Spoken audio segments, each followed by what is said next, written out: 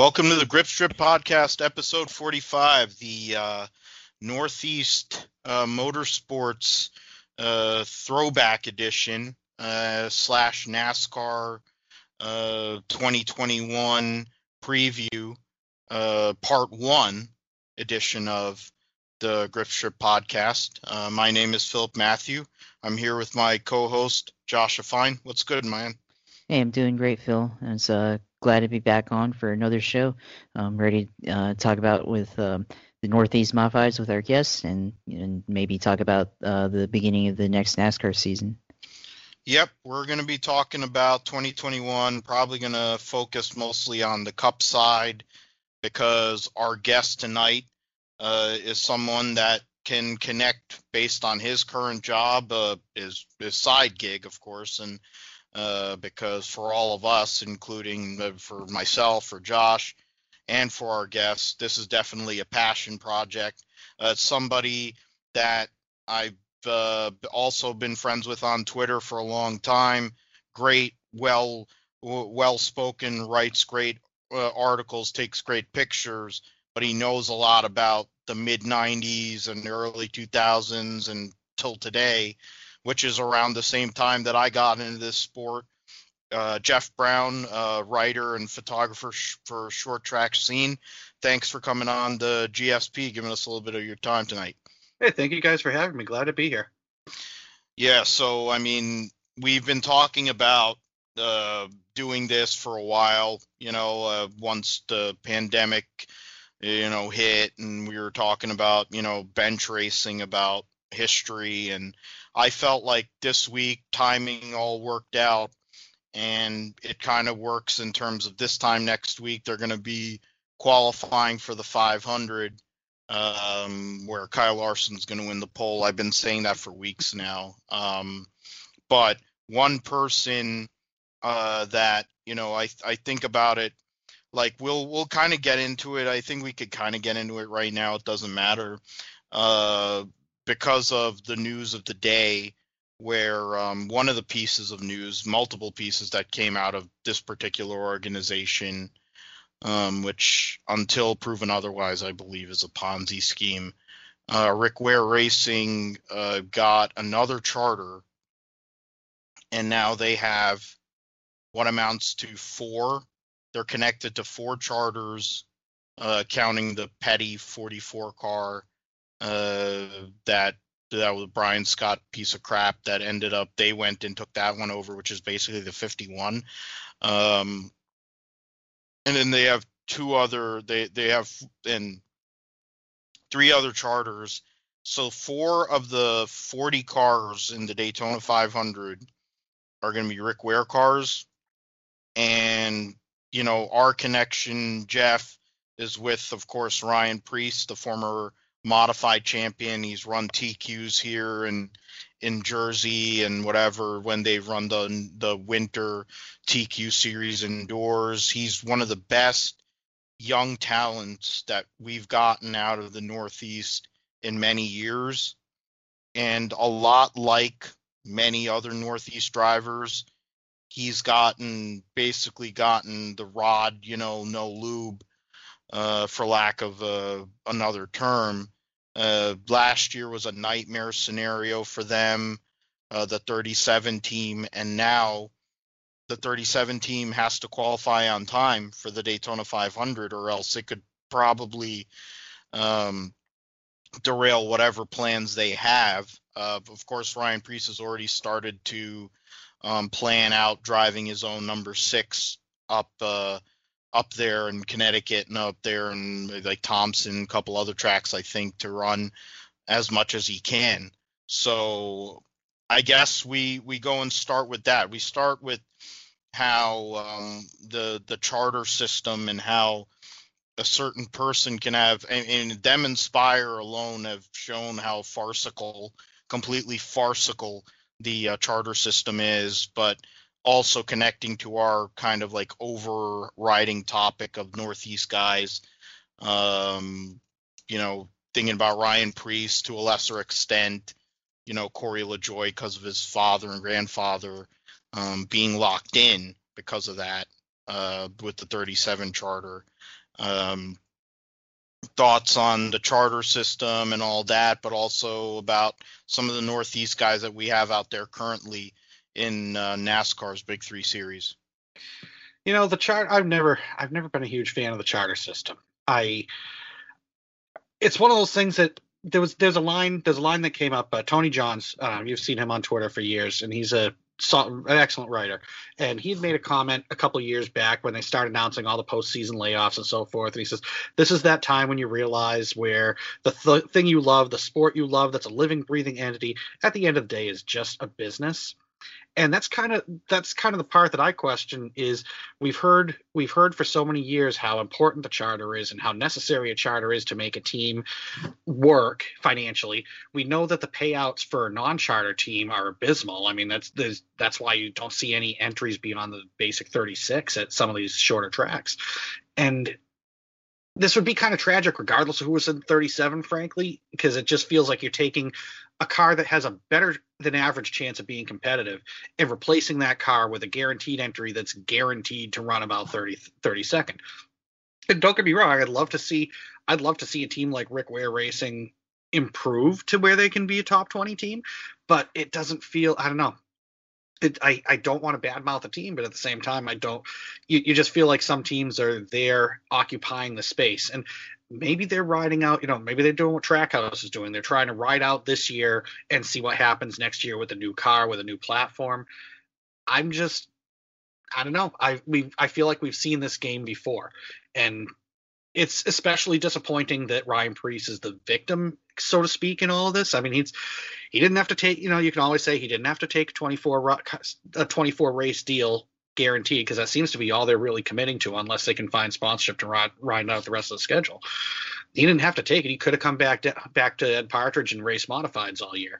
But at the same time, there is he's starting to establish himself down there, and maybe I'm biased, but I think he probably deserves to be down there.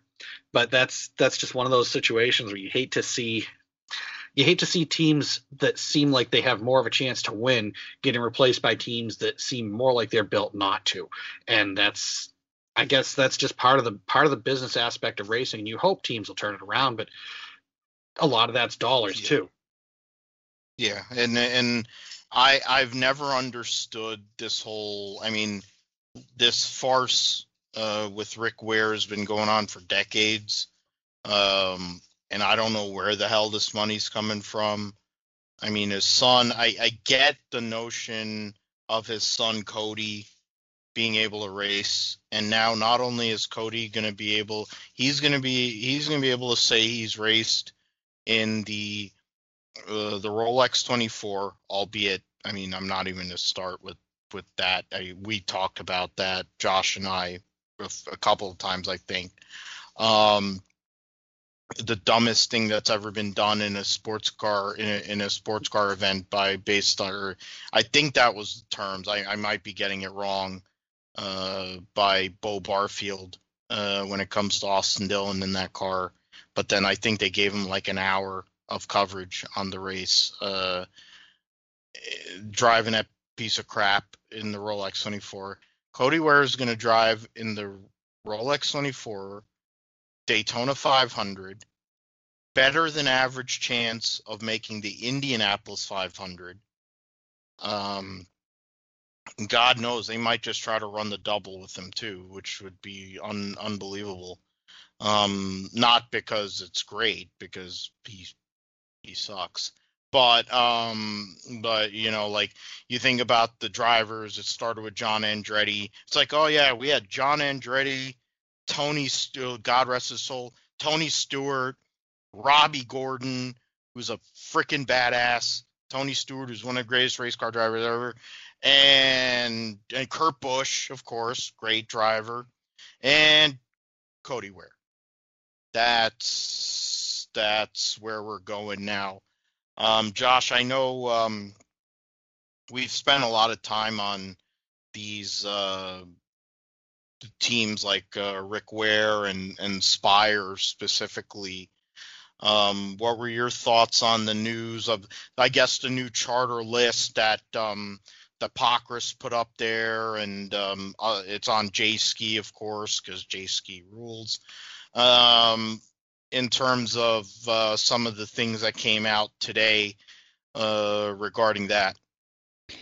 Well, I mean, for the charters, like, it's just really hard to follow, like, who owns which charter for each team. And like you talked about, like the Brian Scott 44, like I forgot about like him being like in the 44 car and everything, and then now it's like it's someone else who owns that team now, and it's just really hard to follow, and it makes it confusing. And I think Ryan Preece, like, he's just had a lot of terrible luck as a Cup driver, and I mean, the 37 team wasn't that great overall. I mean, even with all the crashes, but like he doesn't really deserve to lose his ride or not get a full ride in that car. And I mean, just the charter system in general, like, I mean, I feel like, we've been in it for 5 years and it still doesn't make any sense to me. And, like the business aspect, all the numbers, like I'm a numbers guy, and like,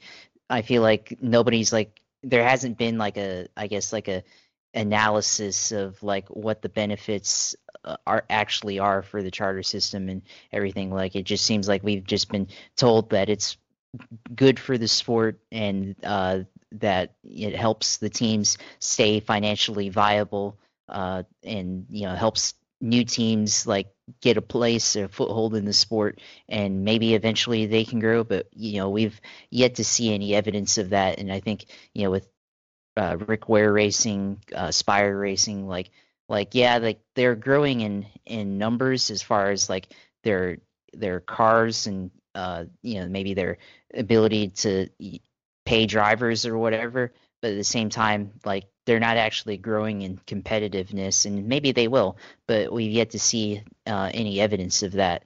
And at the same time, you have the regular teams like Hendrick, Gibbs, Penske, Stewart Haas, that they continue to field teams, and they have drivers, or I guess like they have too many drivers as far as like their ability to put people in rides. And you see that with like Gibbs and the 20 car kind of changing every few years, and there being uncertainty in some of the other rides in the more financially viable teams. But like I talked with Matt Weaver like a couple of years ago when this came out. I was DMing with him, and he said the rich get richer with this, and that's kind of what it's looking like. And it seems like to me, like, even with all of that, like there hasn't been like any like formal, like, I guess, quantitative analysis of like where we're going with the charters. And just seems like it's the ability for a big team, like if they decide to go belly up, like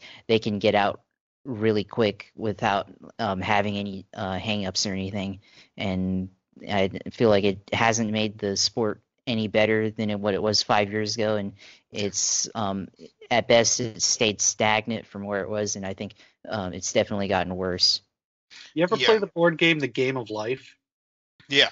No. And I'm a Ticket to Ride fan myself, but the old versions, I don't think they have it in the newest versions. The old versions used to have, basically, you'd get to the end and you had the option, you could peel off to like Countryside Acres or whatever, and if you didn't think you were going to win, you could basically camp out there. If you thought you were going to win, you just went ahead to Millionaire Estates and you counted your money at the end and you won.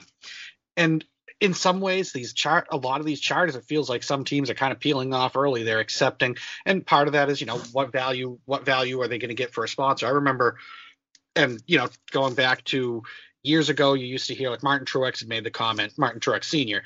had made a comment that it's easier to get a sponsor to spend $3 million in Busch than it is to spend $400,000 on a Busch North program, because Busch, you get a full TV deal.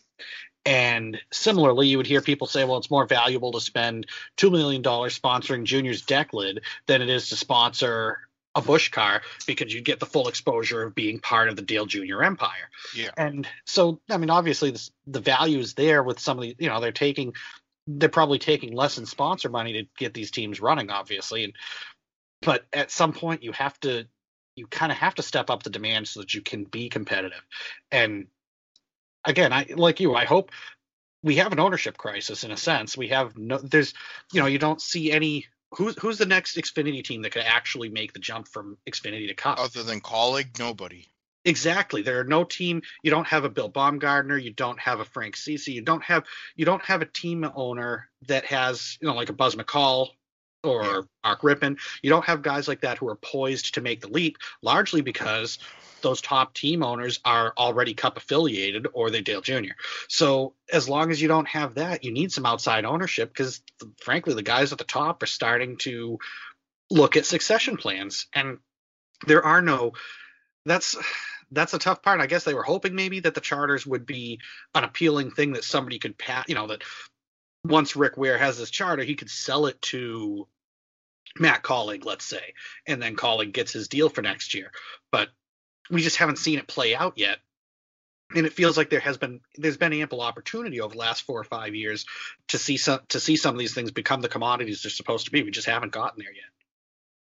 Yeah, I mean, great points there by you, Josh, and also Jeff. I mean, for Rick Ware, to me, no matter what, until proven otherwise, I give credit that he employs people to go and prepare the cars and do all that, and they go out to the racetrack. For that, good.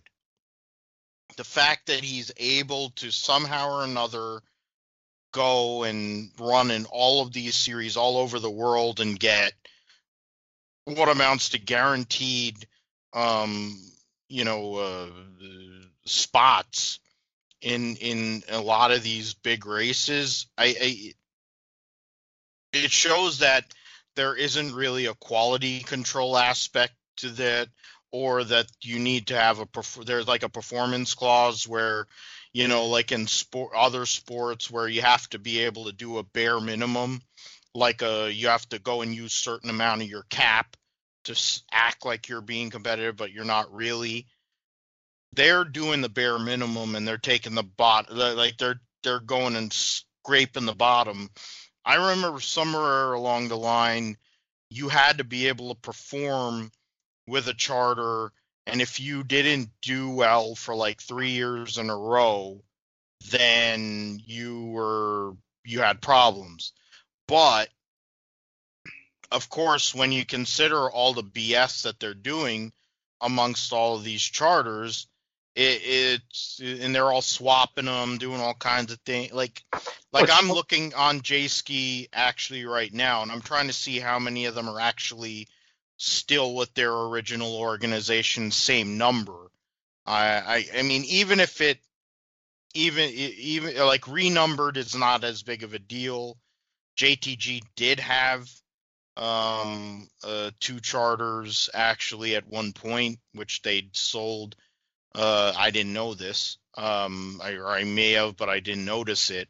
The 37 charter was sold to Penske for the 12. The 7 charter, which is whatever bullshit charter.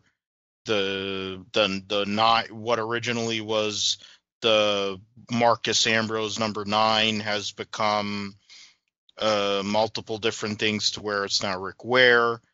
A couple originals. The Germain charter is the 23 car, which is ironic since they announced today Ty Dillon will be driving the 20. So the debut of 2311 Racing in NASCAR Cup Series racing will have Ty Dillon in the car driving the Busch Clash on the road course, which, I mean, you're going to have whoever, 24 cars are going to be in the Busch Clash. We'll talk about it probably at some point. It was 24 drivers, 22 will be in. We figured that Ty Dillon was going to get a ride, and I think I talked about it. It was Clayton Caldwell and I and Spencer Cowan talked about it on Talking in Circles, where Ty Dillon was going to get a ride with 2311 so he can get the R&D, get some notes, and be able to use that in 2 weeks when they have to run the Daytona road course for the second race of the Cup Series season. Of course, Bubba not being the greatest road racer also probably played a part in that. So guess a little symmetry there. Of course, Ty Dillon will be driving Toyotas this year, trying to make the race with Gaunt Brothers, which is a team that, unlike Rick Ware, unlike Spire, which is just basically for the business aspect of it, they are actually trying to run and they don't have the money. We'll see what the 96 car will be able to do here next week. I'm just going through this live right now. Yeah, the 16 became the 6 for No Neck. They're probably going to replay No Neck's crash 8,000 times between this time now and this time next week. The BK Racing actually had a chart. Oh, good Lord. Yeah, it's a Rick Ware car, of course. Yeah, the 24 became the 9. Everybody knows that. The Paul Menard charter is the Starcom car. 31 became the 8. 32 is now the 21. The Circle Sport car, which I forget who that was Falk, the 33. Well, it was 33 at one point. Yeah. Landing Castle. There was Landing Castle. Joe Falk, Landing Castle. A good catch on that. That was an original charter, went to Levine, it was still Circle Sport, and that went to Go Fast, which is now BJ McLeod, Matt Tiff's team, Live Fast Racing. And then the 38, what was originally the 38 front row, was a lease to TriStar, and Rick Ware is now the number 52. The 43 charter went and was leased to Rick Ware for 1 year, but the 43 is still the 43. 48 becomes the 5 because the 48 team basically becomes Kyle Larson's team. The 88 is the 48 in terms of sponsorship. And then, the 24 became the 9, and the current 24 was it was the 5 car. Yeah, it was the 5 car. Exactly. It was a 5, 5 to 24. There you go. And then let's see. 48's a 5. 851 H Scott car is now the 15 through different ownership. The 55 is Martin Truex's car. The Premium Motorsport, so that's Phil Parsons and Jay Robinson, was sold through multiple people. Was sold, and then somewhere along the line, it says it was sold from H. Scott, the 46 with Michael Annette, to the 77, which was Eric Jones, became the 37, and they had a 3-year deal, and that 3-year deal expired with the guy Doug Stringer, and then that became the 7, which is convoluted. These kinds of shell games used to go with owner points too. That's exactly what it is. Yeah, especially the Busch races, and you'd start looking ahead of the season and see, oh geez, who bought points for this, who bought points for that, and no, that's what's going to happen next week when we look at the 300, because now with the way that the points are and how they go and determine fields, if you have to be able to buy good points if you're a new team like our motorsports. I don't know what they're going to do in regards to I don't know how they're going to do qualifying for Daytona. I guess they're going to run regular qualifying for Daytona, but you need to buy points. It's the same thing. I mean, it's going and painting it a different way, and then it's the same deal, like it's the same house, that's all this is. It's BS. And I can't totally knock. You got to remember this: Rick Ware actually put Andy Seiss in a Cup car, and I got to give him credit for where credit's due. Andy Seiss was a guest recently on the Black Flag podcast out of Maine, and he talked about the opportunity of being able to run a Cup race at Loudon was basically like this. I can die happy pretty much. Yeah. I mean, I'd love to do more, but realistically, he managed to, and he said, he said, I might call that my one and done because, if I could go run a second race and not qualify or crash or something, that one I actually finished okay. I probably did as good as I'm going to be able to do in that level equipment with the money that I have. Yeah. And Andy Seiss, of course, was originally supposed to be the driver of the O2 Hour Motorsports Xfinity program. Yeah, I'm not quite sure what happened there. He kind of went about it on the podcast I was listening to. He talked about it, and then he didn't. And I think it's one of those things probably just better left not discussed. Better not to. But I would like to see him behind the wheel, but at the same time, he's a good shoe. He's done some great work. He's done great work up here, but he's also done good work down south. He was in an ARCA car. I mean, he can do but that's the thing. It's kind of a Northeast bias, which I feel. I don't know about you, Jeff. We'll get into it. Let me just finish this. The 60, I went over 62. The old Furniture Row charter, which was the championship charter, finished third, went to Spire. Yes. And then Spire has leased that out to Justin Marks for the 99 Trackhouse deal. I figure somewhere along the line, Justin Marks will get one of Rick Ware's deals, and I think one of the other ones is also one of those is gonna go to Matt Collig. Yeah. And I think that's where those are gonna go. That convoluted 62 Premium Motorsports one will be the main charter for Spire, and that's why they have it in the order they do, because they went and did this chart. So thanks to whoever made this for Jayski. St. Bockrus deserves some credit, I think. Yeah, I know you posted something earlier. Bringing it full circle, it is kind of somebody had said on Twitter, and I didn't get a chance to fact check it myself. I just happened to see it during my lunch break at work. But somebody did say that one of the Ware charters is going to be in its third year, where if it finishes outside the top 33, we get to see if NASCAR actually does any sort of promotion relegation, like they threatened that they could, but haven't really pulled that card yet. So it could be a story to watch, to see if they were forced to sell that charter specifically to Trackhouse or to somebody else who's a taker. 2311. Yep, they could be. They keep talking about them wanting a second car, and that could be the foundation for it. You never know.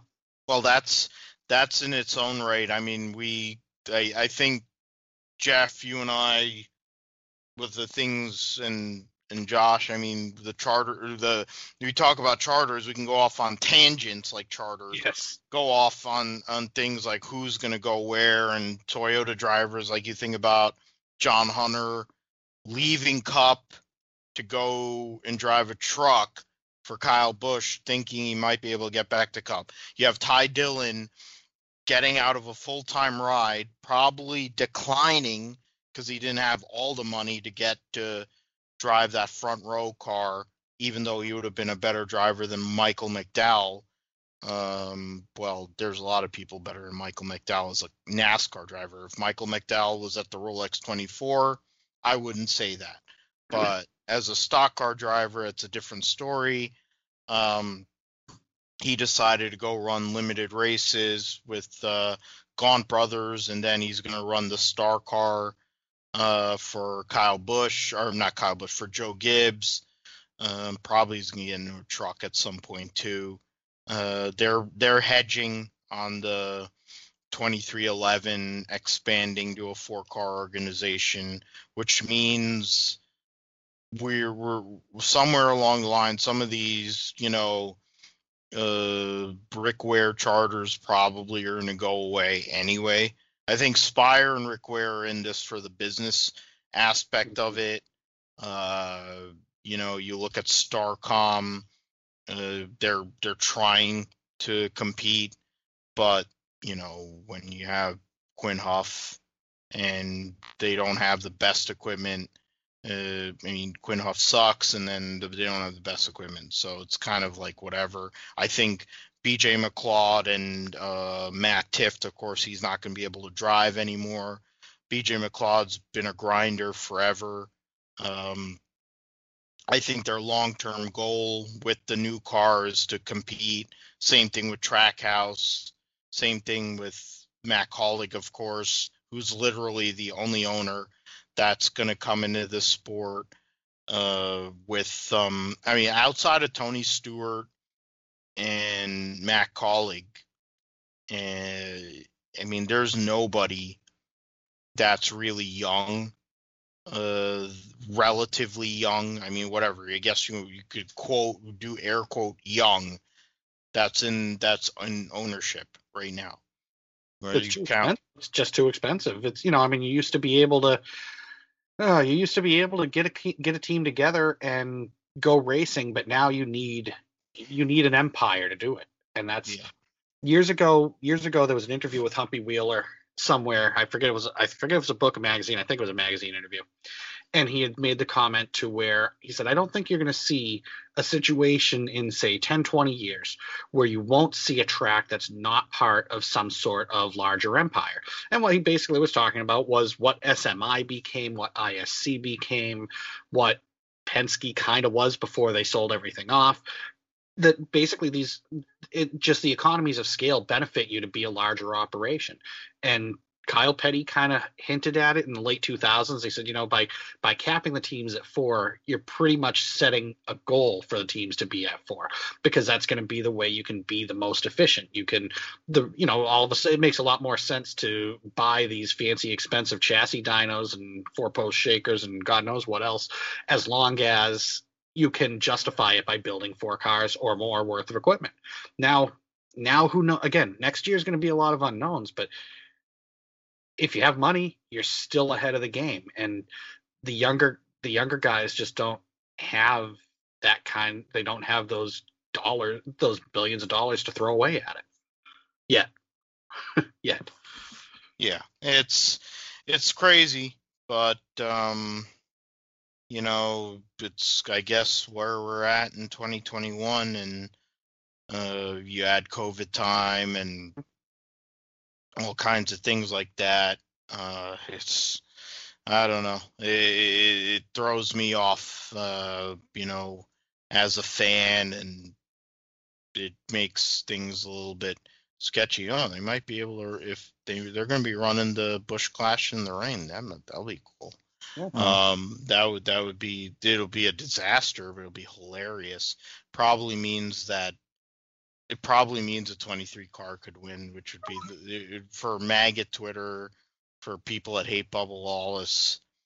Well, it's not Bubba, it'll be Ty Dillon, though. Well, so. No, I get it, but the point is, it's going to say, the 23 car won with Ty Dillon. What the hell is Bubba's going to do? He's not going to be able to drive. He's not going to, he could get the lead 450 laps, and he still wouldn't win the 500, as somebody went and sent me when I replied to a post, Bubba Wallace's, one of something involving Black History Month. And of course, it's unbelievable. I could go. Yeah, I've mellowed out at this point in my life.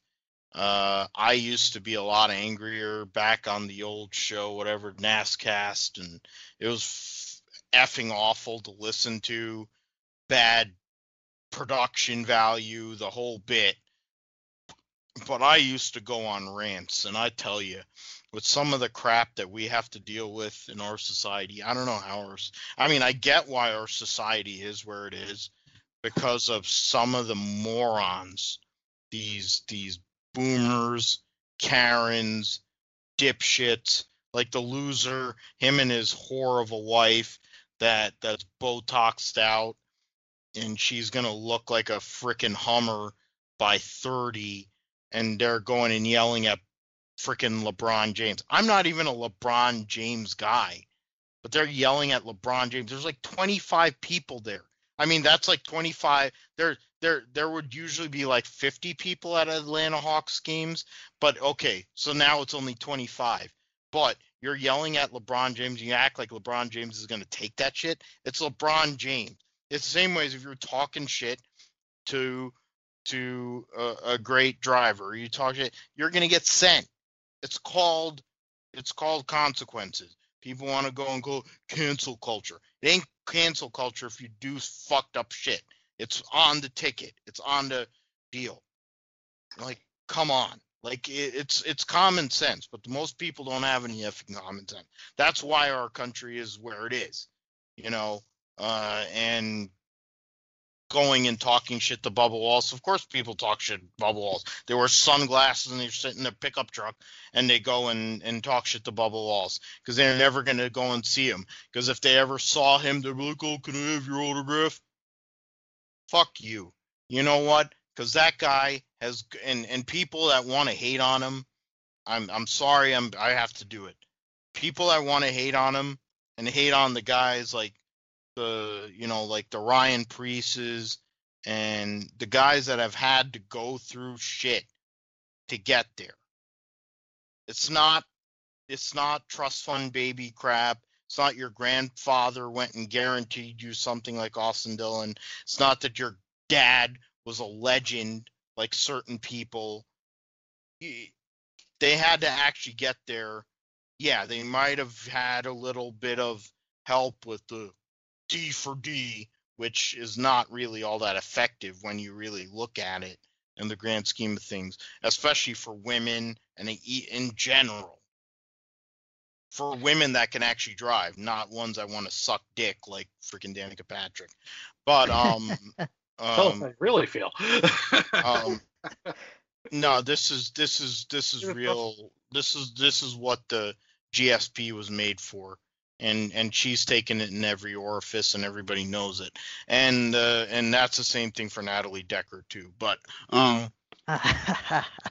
and that's what's going to end up happening to Hailie Deegan probably, and her dad's going to be videotaping it because her dad's a freaking insurrectionist and a hillbilly inbred.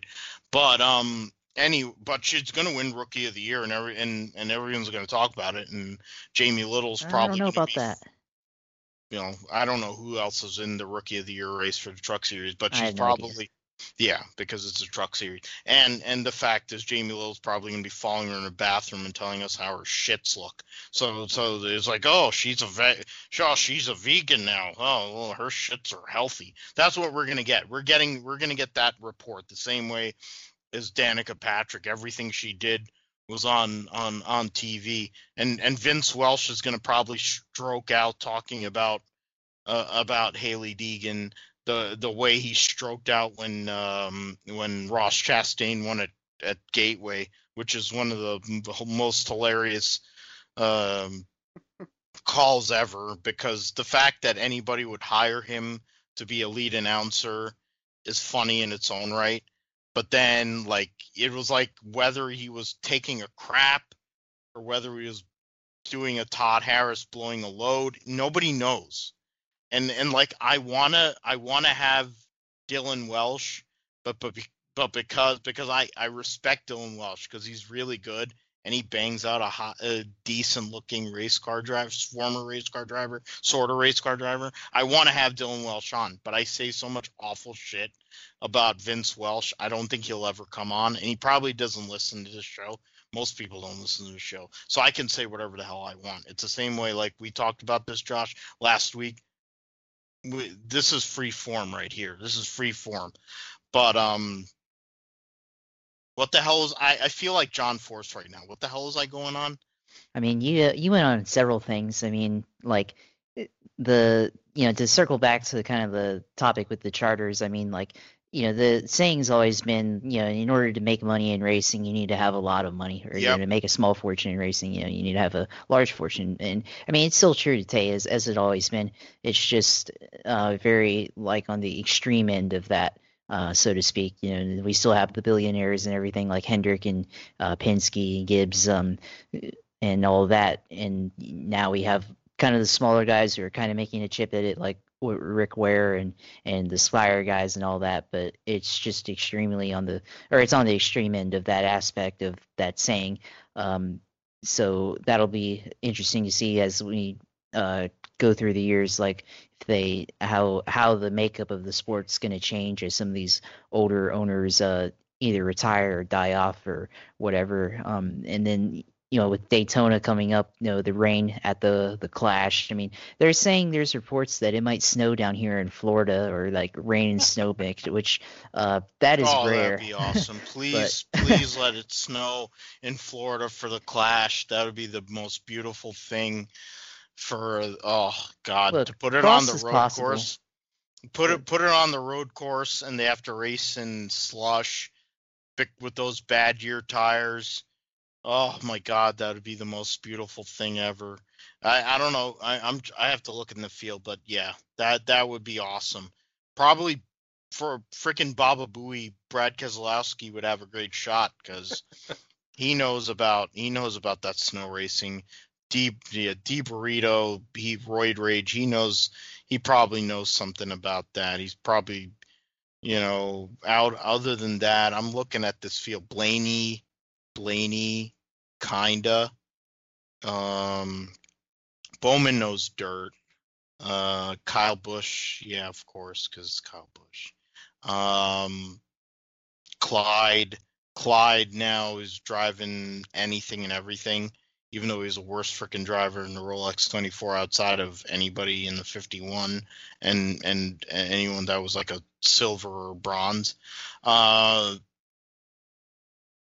Yeah, Reddick would be in a good shot too. Yeah, I think that's where, because it started because of people talking shit on Twitter about Bubba, which I think that's why certain people don't want to talk to me anymore, and that's fine. I'll die on that hill. I have no problem with it. I've kind of had to change how I go about my fandom at this point in my life because of how people are.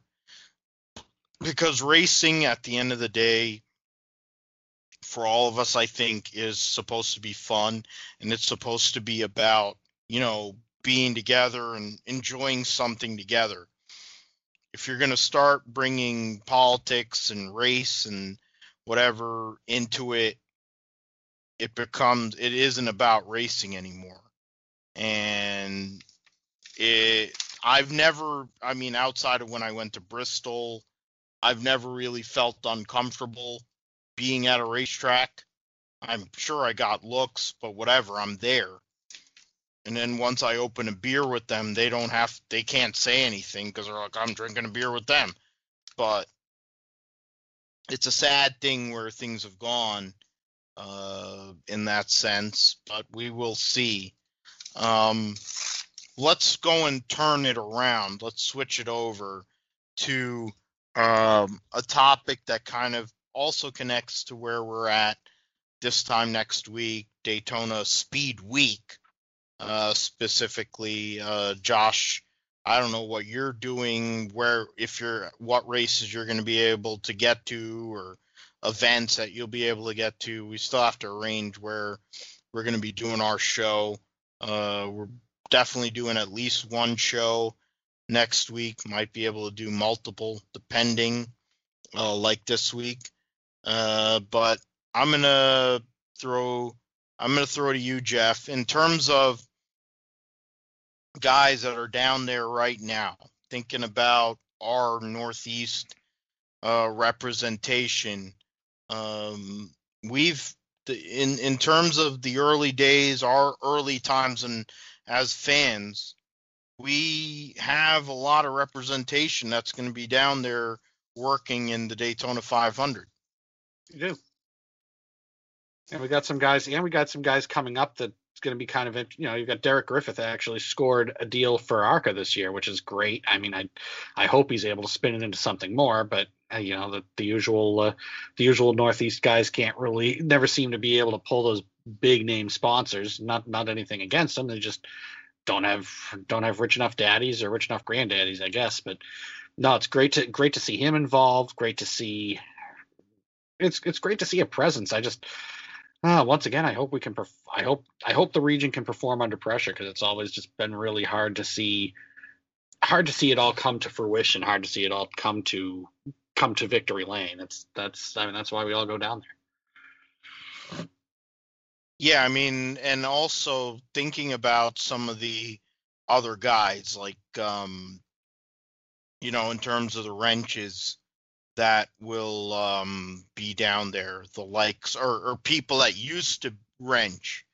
Yeah.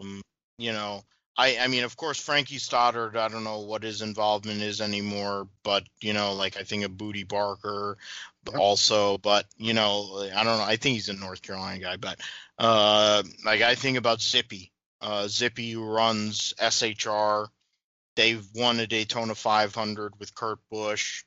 And of course, Zippy, everybody knows him and Tony are tied at the hip for all that they did together, but they weren't able to get that 500. I'll always rue 2008 for the rest of my life, the same way as I rue the 2 San Francisco Super Bowls that they weren't able to close out.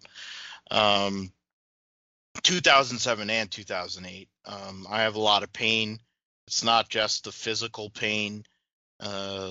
It's why I need to have a podcast, and it's why I need Josh, because I could go off on tangents for the rest of my life with all the pain that I feel.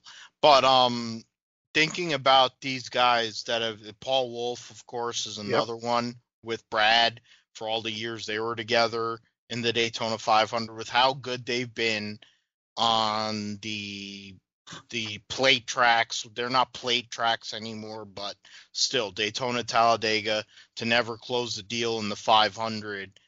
We talked about Ryan Preece. I in a lot of ways I feel like Ryan Preece is like Steve Park. Yeah. And he didn't have like the serious injury plus June bug hanging over his head. Now it's, we don't have sponsorship, which is always kind of like the bugaboo thing. But and there's other Northeast guys over the years that have been able to come down south, but how fair was their shot? Like the Bodine brothers, it all depends. Most people hated the Bodine brothers for whatever reason. Some people loved them. It's all whatever. But, you think about the Bodine brothers, you think about Steve Park. That's for me the guy, because Steve Park is like a gem of the earth. But, whatever he had to go through, he had a similar story to what Chase Briscoe has.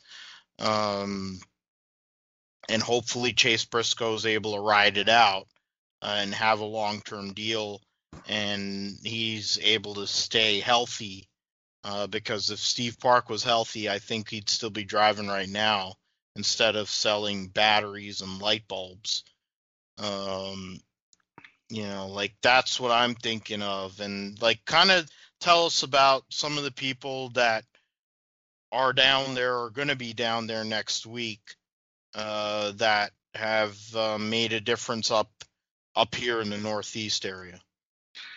To say, I mean, I'm trying to think, because unfortunately, yeah, a lot of those people, a lot of those impact players from the Northeast have done so kind of a sort of behind the scenes. Like we were talking about Andy Seiss, and I believe he said he's working with RCR this year. He was actually, and he's leasing a shop, I guess, to Jordan Anderson, who's making a big move up to the Xfinity Series this year. Fan favorite of him. But it's just kind of, I mean, I'd love to see more. I'd love to see more Northeasterners behind the wheel. It's just the, like we said, the sponsorship aspect of it always seems to be an issue. But if that means that the Northeast has to play a part behind the scenes, if we have to, not so much behind the scenes, but on top of the pit box, in the crew, I mean, I guess if that's the role we can play, that's the role we can play. Yeah, and that's, I mean, unfortunately, we're not on the front end of it. Hopefully with Preece, some of the other guys in Xfinity Trucks, ARCA, currently, because now they've changed to Busch North and the Winston West into the Arco East and West, that we can go and kind of get somebody up there again. Josh, in terms of guys that will connect it to, because we're not going to have, I don't know if we're going to have a show, probably we will. We'll have one Monday. We can kind of go and preview, kind of hardcore preview the Busch Clash and really start into the Cup Series preview. But thinking about this field, 22 drivers for sure are going to be in this, or 21 actually. 21 are going to be in this field for the Busch Clash, which will be a night race on the road course, the full road course for Daytona.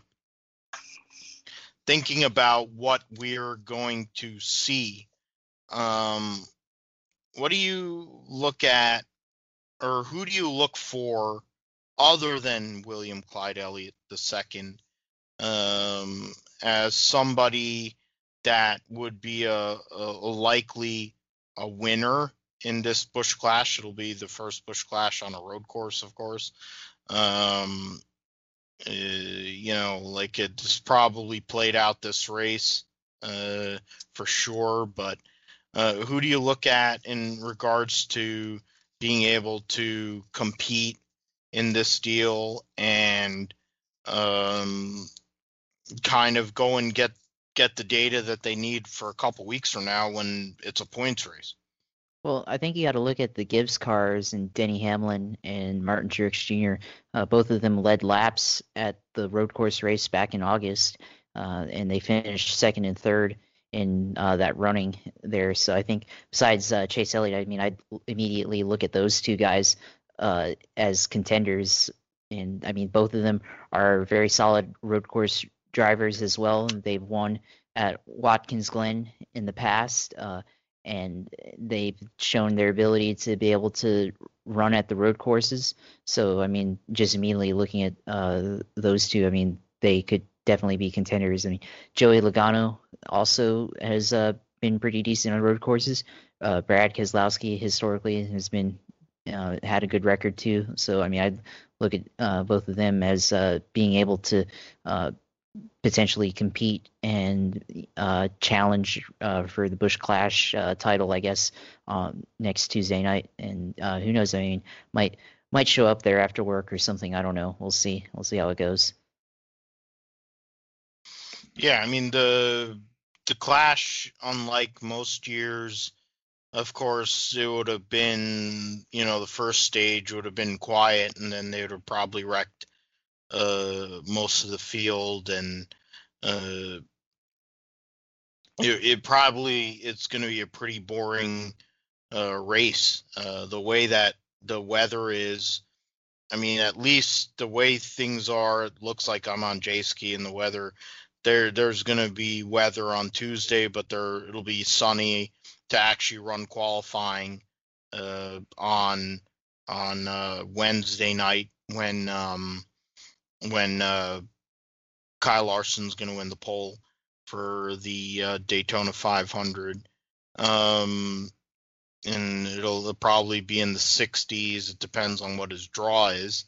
But, in terms of a road course race, I also would add the Hendrick Motorsports cars, because they've become really, really good at this road course game. It's not just William Clyde Elliott II, it's Alex Bowman.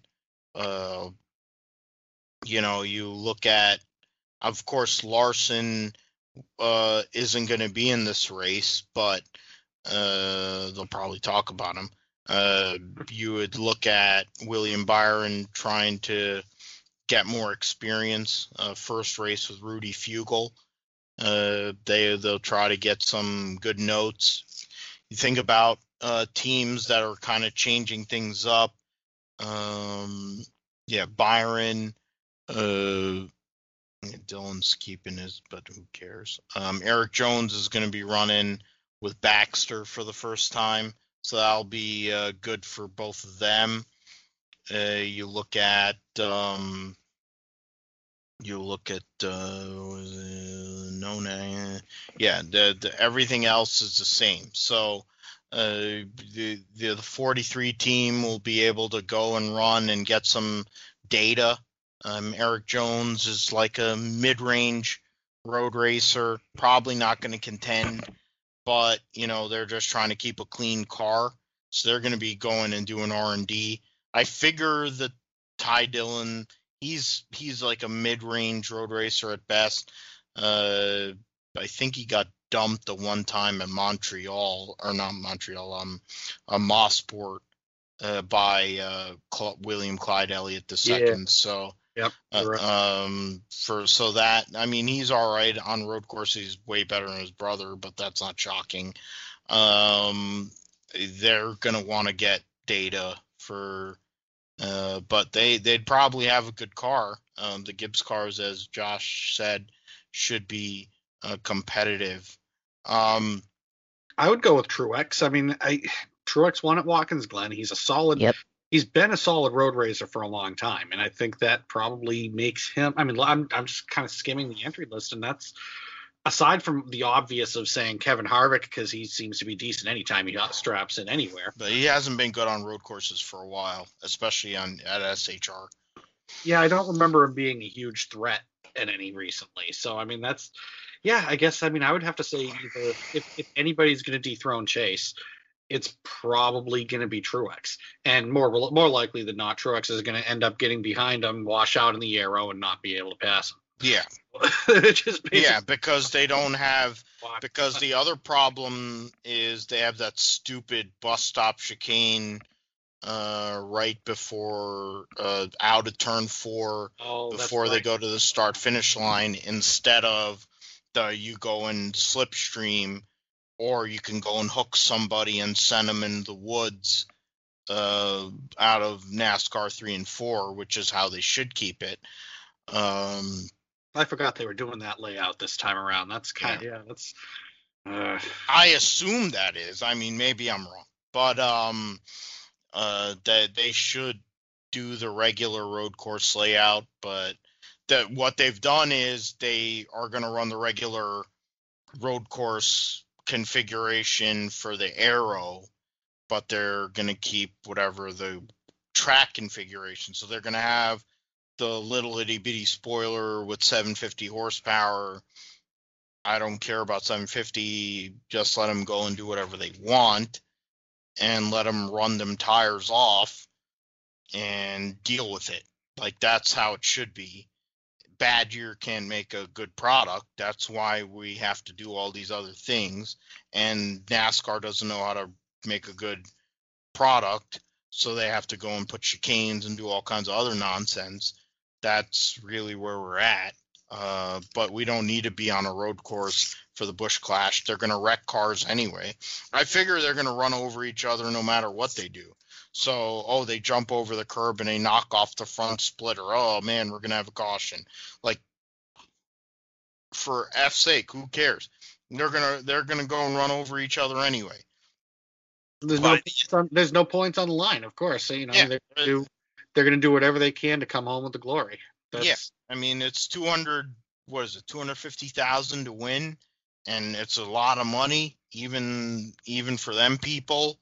For all of us, 250,000 would be life changing. For them, it doesn't make a effing difference, but it's $250,000. I'd rather they just go and run it on Tuesday night, run it on the oval, and throw out 80. I mean, Tony Stewart, legendary, he said it in one of his legendary post-race pressers. He hasn't. It's like I don't feel good unless I've spent at least 150,000. That was back in 2012. Yeah. 2012. So I'm sure that's probably doubled, if not more, on damaged race cars. The only correct answer, of course, is to take these cars down to New Smyrna and run them as part of the World Series. But that would be a Busch Clash everybody would tune in for. But at the The same real Busch Clash. but you don't want to ruin what they're doing at New Smyrna either. Yeah, but then it would be on like Speed 51, and Bob Dillner would make you pay like $14.99 or $24.99, and it would be like some bad, like third-rate connection, and then you'd miss half the race, and then you'd have like Bob Dillner and some furniture mover, not even like Jim Trado. You'll have like Bob Dillner and somebody's like cousin, and they'll be calling the race. I'm like, what the hell is this about? And that'll be calling the NASCAR race, and then Mike Joy won't be able to find it because he has the Squire senility, so he won't be able to find New Smyrna. Jeff Gordon's turtle lips will be so far up Rick Hendrick's ass, he won't get down there. And then Clint Boyer's going to be so drunk, he won't be able to function. So it'll be a loss. But it should be at New Smyrna, or it should be, I forget what the other pavement track was. The one that used to run the USAR Pro Cup, where Bobby Gill used down in Lakeland, maybe. Yeah, Lakeland. Yeah, that's where. Yeah, I think warehouse now. My mom originally lived down there, and where Joe Nemechek and originally came from, and that was a good track. They ran all kinds of things. ASA, of course, was there, and that was another place where they could run, and it would have been good. And how about they just go to Bubba Raceway Park and they go and run the Busch Clash? That would be better. But then there would be, the point is, there'd be affecting the sprint cars and the 410s and the late models. But that's beside the point for now. Jeff, I'll throw to you. In terms of like your history, you talked about it, like the mid 90s. Like, talk about some of the guys. To me, I can come up with names in terms of the old TNN races. I think about Dave Dion. I think about, Kelly Moore. I think about, of course, Mike Stefanik. Magic Shoes made it to the Busch Series before I was aware of how great he really was before he got there. Talk about some of the other guys. I mean, of course, Andy Santerre came along later. Injuries probably derailed what could have been a bigger career as a driver, but he's a great wrench and a great wheelman anyway. Talk about some of the guys are like Stefanik, of course, legend, Hall of Fame, NASCAR Hall of Famer, Mike Stefanik. Talk about some of those guys that were around in the mid 90s, Busch North thing, that where you started. Like, talk about those people that you connected to, along with what you're doing right now, and how that's kind of moved forward. Yeah, what's kind of neat about what I do, because I largely up here, obviously we don't have a NASCAR presence in New England really anymore, aside from the the Whelen Modified Tour, and the super late model tours that exist now. You've got the Pro All Star Series, you have the American Canadian Tour late models, and then you got the Granite State Pro Stock Series. Is kind of one of these up and coming leagues that's been developing over the last 10 years. They've really been finding their own identity. But what's kind of neat now is that you're seeing a second and even a third generation of some of these guys. I mean, Mike Rowe was a phenomenal driver from Maine who still races in the past super late models, and his son Ben is making quite a career there. Of course, 5-time champion, won the last 3 championships. DJ Shaw, his dad Dale was kind of sort of famous. You might have heard of him. Yep.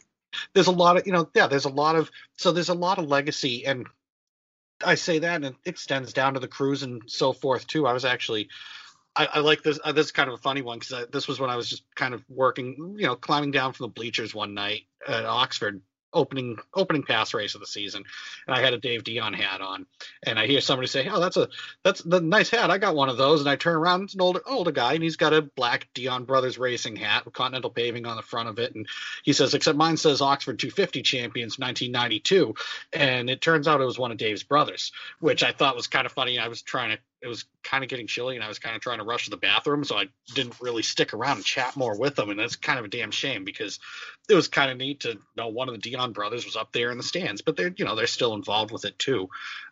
Actually, Bruce Bernhardt, there's a guy up here, Wayne Hillowell Jr., he won the Oxford 250 back in 2016, and his crew, a couple of the guys that are affiliated with the crew, Bruce Bernhardt being the owner, Bruce used to crew on as a volunteer on Dave Dion's cars. So they run an orange Ford, always a Ford, always orange, same rough orange that the Continental Paving cars were. And it's number 27, which was Dave's number way, way, way back before I started following racing. But it's been interesting to see. Yeah, there's a lot of great drivers that there's kind of different groups of drivers in that era where some of the guys were bound to move up. Some of the drivers were never really bound for that. They were going to be, the upper levels of racing in the local region were the best they were ever going to see. They just didn't have the money to move up. They had a career back here. Just moving south, like a guy like Andy Santerre got the opportunity to move, and he's another one. Andy Austin, who is the track announcer at Beech Ridge Motor Speedway in Scarborough, Maine, he just started a podcast. His own podcast, the Open Trailer Podcast. It's all interviews with racing legends. He actually brought Andy on recently to talk to him. And that was actually kind of interesting to hear Andy talk about his career and how the opportunity came to move down south, and then the opportunity came to move back, and he became a 4-time champion up here. And that was all kind of pieced together over a span of, he ran a car out of a dually trailer out of North Carolina. Then he got hooked up with Joe Bessie, won a championship for Joe. It just kind of snowballed like that until he became what used to be Andy Santerre's team that he acquired through Steve Griswold. That was a big time car owner up here. He owned cars for Stefanik, owned cars for Brad Layton. That became the source of something you were talking about earlier, the diversity program, Revolution Racing. Andy Santerre became Rev Racing. Yeah, he was a Rev Racing main wrench. Yeah, he ran it for a couple years, and then he moved back up north. But so he had, he had a long involvement in the sport, whether as a driver, whether as a crew chief, a driver development guy, because he actually did some Austin Dillon ran his car for half a season, actually, in what was then the East Series. But that's, Andy was a guy that came up roughly when I started, because I only started following racing in '95, so I kind of missed the glory days, and I missed the era when it was still kind of coming up through the ranks. I mean, there was spit and polish in the series for sure. You had guys like Kelly Moore that every time they came to the track, the car was shiny and clean and had not a ding on it. And then you'd have guys like Dale Quarterly that the car would start out, he'd always get a cutoff body at the start of the season, and so one year it was like the old Ricky Hendrick GMAC car, except car on it. And then as the season went on, the fenders would change colors and there would be more duct tape than sheet metal. But the car still could come close to winning races. So it didn't really matter how pretty it was. But those are the days. Yeah, I was watching a Dash series. I decided to go down a YouTube rabbit hole, and I was watching old Dash series races, and there was a guy. It was like Bristol 94. That was a pig farmer who also planted whatever peanuts and whatever. And Dr. Jerry Punch is like, yeah, they're busy going and planting crops, so they weren't able to work on the body of their car, but they qualified third and they're running pretty good.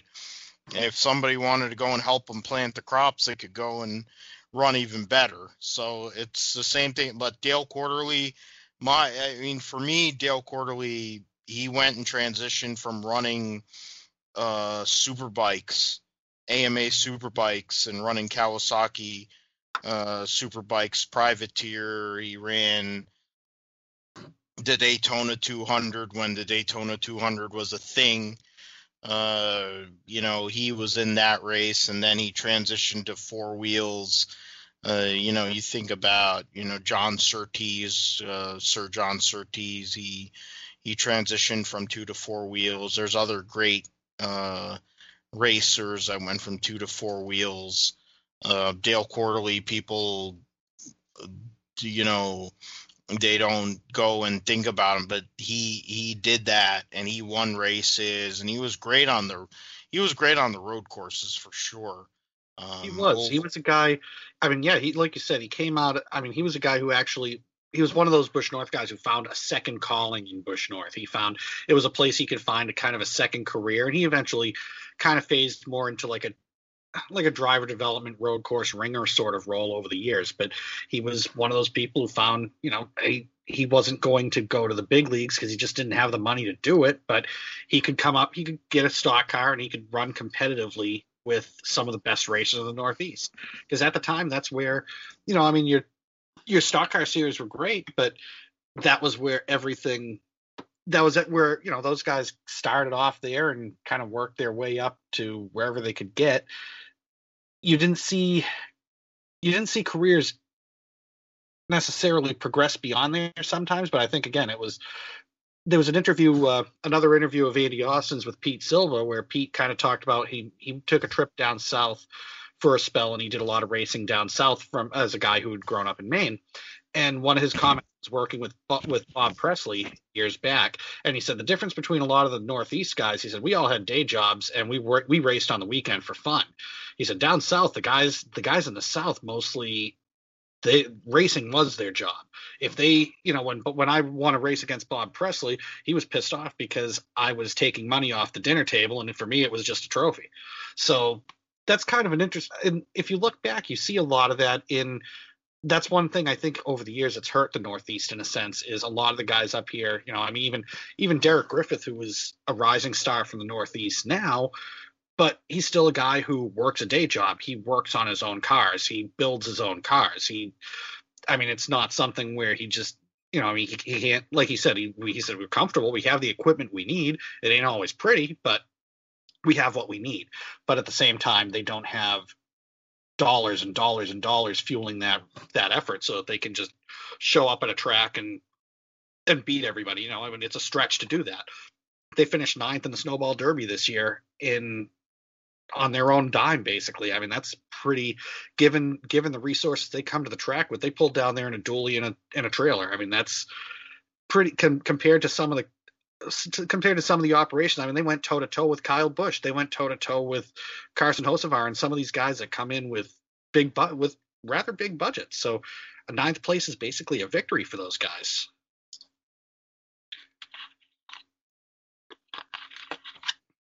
Yeah, I mean, when you think about the Snowball, it's one of the most competitive fields that you have to go and make to get into the big show. Whether you qualify on time, qualifying on time means something at the Snowball. To have to go and get into a last chance, Clyde couldn't do it. Some of the other big names couldn't do it. Some people had to take provisionals that are big names. So it speaks to that. I figure we'll kind of go into some of the Northeast because we talk about tour type modifieds, which have moved down south. Josh, I'll throw to you. I'm sorry that I haven't been able to. It's probably because I'm tired, but we could talk Bobby Labonte. Bobby Labonte announced on social media today that he's going to be running tour type modified in the Southeast this year in the Southeast Tour, whatever I don't know what they call the deal, if it's the South, the Whelen Modified South Tour. It's Smart now, right? I think they revived it. Yeah, the Smart Tour. Yeah. So he's going to be running. Yeah, he's going to be running a car that basically looks like his Busch Series championship car from 1991. Got a got a like from Bob Dillner on my tweet that I wrote earlier. Thinking about Bobby Labonte and what he's done, he's a legendary driver, Cup Series champion, won the Coca-Cola 600, should have won it more than once. Jimmy Johnson took it away from him in 05. His last win probably should have went to Bill Elliott, but hey, whatever. He got his last win, and they're going to get to race each other in SRX with Marco Andretti, who's going to probably finish dead last in the SRX because he sucks. But thinking about Bobby Labonte and running tour type modifieds, I mean, that's a different level right there. That's a different level of competitiveness for sure. Yeah, I mean, for him, he's been a championship driver in the past, and I have no doubt that he'll be successful in this tour. And he's got sponsorship too with Cookout, which is a pretty good restaurant down in the south. Although I don't know if they're in Florida or not, but he made his start in Bowman Gray. And I guess he competed last year, like you said, at Florence in South Carolina, and he had a track record there and led a lot of laps. So I mean, he seems like he's quick to adapt to the modified cars, and I mean, they even down south, like at New Smyrna during the the World Series of Asphalt, they've had modified races here, or up in New Smyrna, and it's been, I mean, those races have been pretty entertaining too, and you've seen like guys like Ryan Preece be able to win races down there, and I think that's kind of where I caught on to Ryan Preece too, is I remember watching a highlight video from one of the races a few years ago, and he was able to show kind of like what kind of driver he was, and he was able to, like, I think, race up and get up and lead the race, and I think he made like the race winning pass with like a couple laps to go or something like that, and was able to win one of the races during that week of the World Series of Asphalt there. But I mean, in the South, I mean, we have, like, I guess, Richie Evans is another guy to think about with the modifieds, and he's obviously a Hall of Fame driver in the sport and made his name in modified. So, although I mean, he's kind of like more of like the traditional South, as in like like Virginia and all of that stuff. And I mean, another guy to think of is like somebody like Ray Hendrick, who won many races from the 50s and the 70s. Basically, anything, anywhere with the modified cars. There's, I mean, I guess, I mean, for the South, it's not as quite as popular, I guess, in the North, but I mean, there's definitely been guys throughout the years who have managed to make their name either starting out here in, I guess, in the South with the modified tour, or eventually just matriculated up north. Yeah, Jeff, I wanted to go and throw to you because, we think about tour type modifieds, and we were talking about Ryan Preece, you think about Steve Park, you talk about all the great names. Josh mentioned, of course, the great Richie Evans, Hall of Famer. All the other guys, Jerry Cook and Mike Stefanik, Mike McLaughlin, Spencer, Jeff Bodine, et cetera, et cetera. There's been a lot of guys, but now you're talking about a guy in Bobby Labonte who's done work in he's the first. He's always going to be the guy that was the first guy to win a Busch Series title and a Cup Series title together. He built Joe Gibbs Racing. He was a big part of what Joe Gibbs Racing is today. Now he runs in the series with like the V-Rock, where they run classic cars with the likes of Willie T. Ribbs and other people. The 48 Xfinity car with Barchetta is connected to that whole deal with the V-Rock. I mean, Bobby Labonte remarried. He's in a different place in his life. He's recently got into the NASCAR Hall of Fame. Him and his brother are there together. So thinking about that now, to go and at this point in his life to go and transition into a tour type modified deal, thinking about that, I mean, it's pretty difficult because these cars are really, really hardcore pieces of machinery. They are. There's a lot that goes into, and and we kind of up here. There's sort of I always talk about it being kind of like a religion, where on the message boards back in the late '90s, you could be a stock car fan, you could be a modified fan, but never the two shall meet. It was just kind of like religious battles. Oh no, you can't have fenders on a race car. Proper race cars don't have fenders. Oh no, stock cars rule. Modifieds are terrible. Why can't I like both? I mean, they're both great. They're both great cars. I mean, modifieds up here have a special attraction. I think showing up at Loudon and doing what they used to do at Loudon certainly didn't hurt. And we've also, modifieds have also exported a lot of talent. It's making them for Bobby Labonte to make the move to modifieds actually really is kind of intriguing because it's not a native. I mean, modified obviously the history of the modifieds roots them deep in the South, of course, but the modern era of the modifieds, it's kind of been a Northeast discipline. There's been a presence in the South, but never an overwhelming presence, and it's kind of in pockets.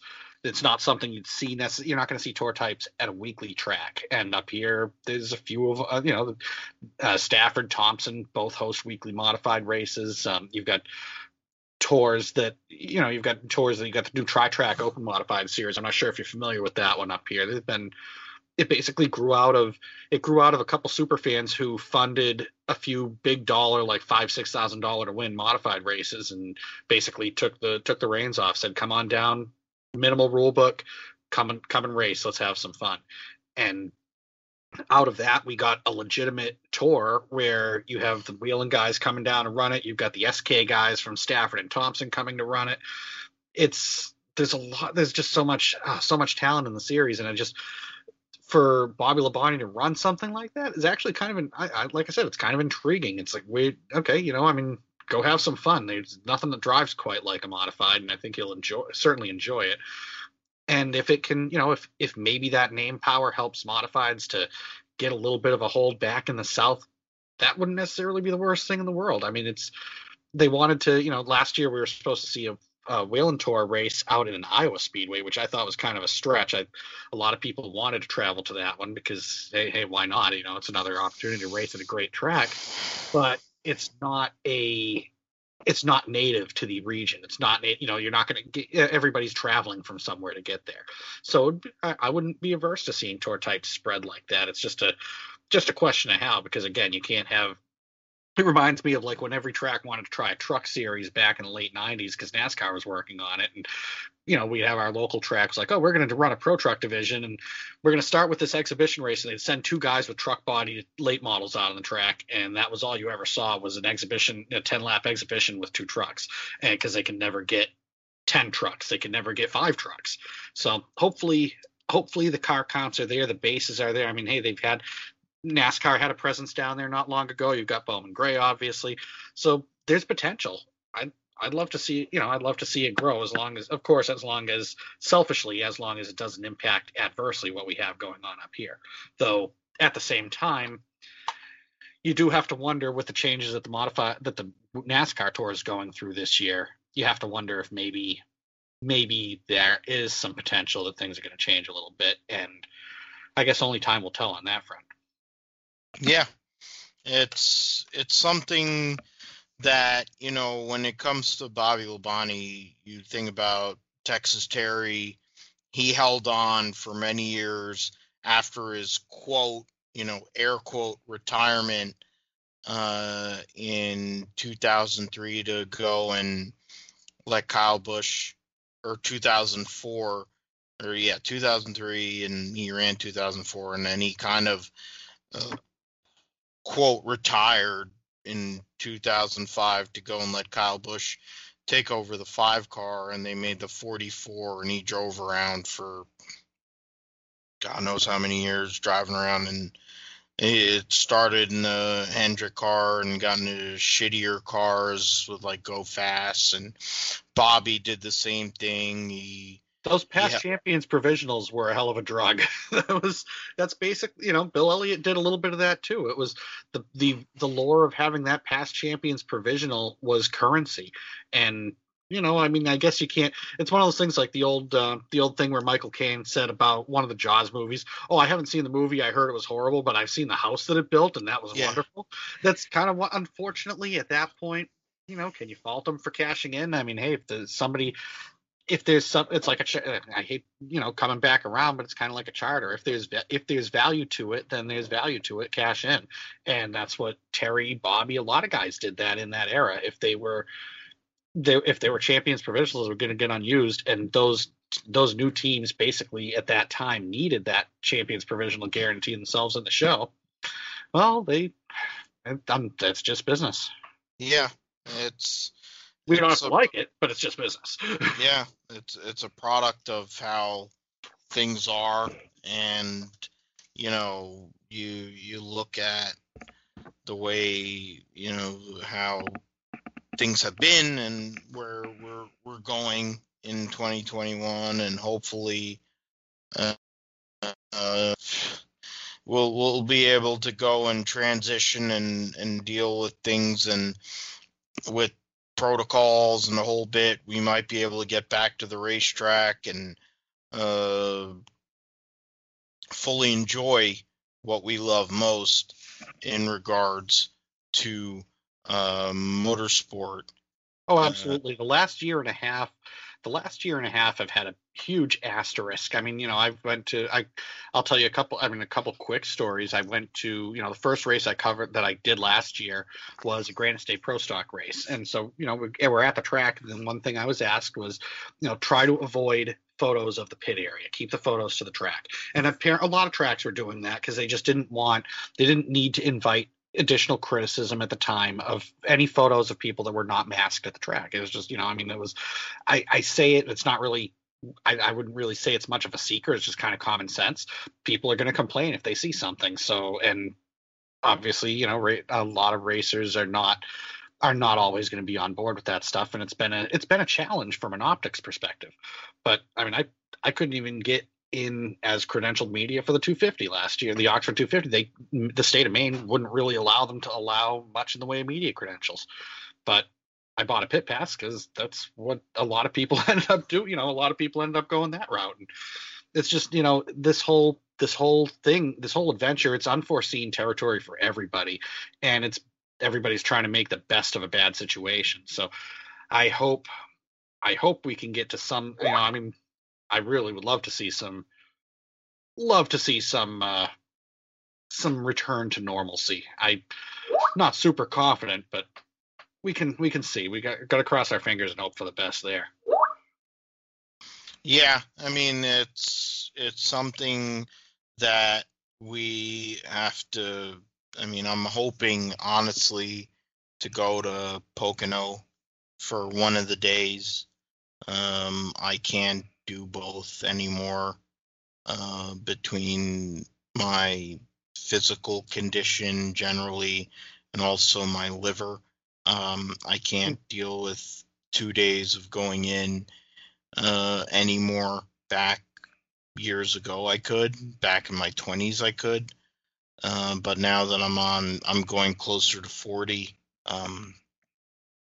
going hard doesn't exist. But even then, also going, I think about it in both ways. I think about also being on the other side and being in the media center at Pocono Raceway, and it's the way things are right now. Hopefully, people will be able to go and not believe certain aspects, certain providers of information, and just go and vaccinate, and we'll be able to kind of get back to normal. Because The Australian Open starts on Sunday, and Australia's basically back to normal.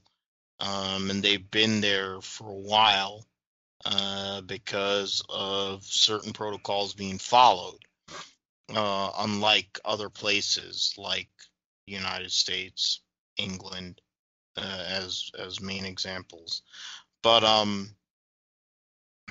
Josh, I'll throw to you. When you think about next week, we're gonna have the show next week. Probably at least one episode, hopefully. Definitely one episode. We're gonna have a guest on, former somebody that's been on before, to kind of go and preview everything. Might do two. Might do a live cast actually, depending on what day we do it. But you're down there in Florida, Super Bowl coming along. The amount of money to go to the Super Bowl is pretty expensive. Somebody that wanted money, wanted to go there, blew me off, and I was willing to go and send him money. So it tells you how much he really wanted to go to the Super Bowl when I was willing to throw him money. What are you thinking for this coming week for Speed Week, going and showing up for any of the action there? I think potentially I did bring it up earlier, like maybe the Clash, something like that. After it'll be like at the nighttime, and I'll be able to maybe take off an hour early from work or something like that, or I'll be able to make it in time to go. It'll be an easy event. It's cheap enough to go to. The 500, I mean, I have no idea what the ticket prices are going to be. I mean, I heard they're capping the number at like 30,000 for attendance, which is a lot, but I mean, it'll be spread out. So, it'll be, I guess, like the chance for interaction. I mean, there'll still be a lot of people to interact with, but I mean, they'll hopefully be able to enable all the protocols and everything like that. But I mean, of course, the experience itself, because it's not just the race. I mean, I went last year, and I was able to do everything like at the fan zone, and do the midway stuff and all that before before the race and everything, and meet people and stuff, and all that, and that's part of the experience with the 500.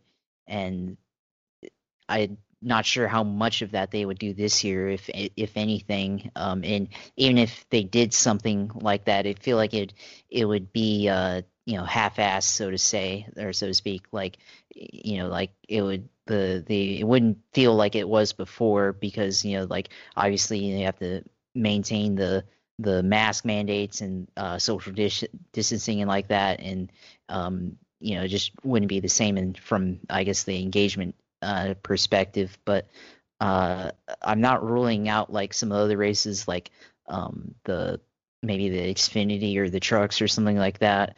I don't know about qualifying. I mean, about that. I mean, I don't know if I'd just go for qualifying, but I mean, there is the road course event the week after, and I've considered going. I haven't made a decision yet. I don't know what my calendar is going to look like for that weekend just quite yet. But I mean, definitely thinking about just probably the Clash at the very least, just to see it. I mean, I feel like it's going to be a little bit, maybe quality wise, it'll be a little bit better than the actual points event, because I feel like most of the drivers in the Clash are a little bit better quality. Obviously, they're the top tier of the series for the most part. So maybe from a racing perspective, it would actually be kind of the best of the best without all the also rans and all and whatnot. So it'll be interesting to see how that plays out. But I mean, I'll let you know like what my plans are eventually. I guess as the days go by. Yeah, we'll play it by ear. We're definitely going to be on here next week to go and talk about everything Daytona Speed Week. because it's not even a week anymore when it comes to everything that's going to be going on. It'll all start. And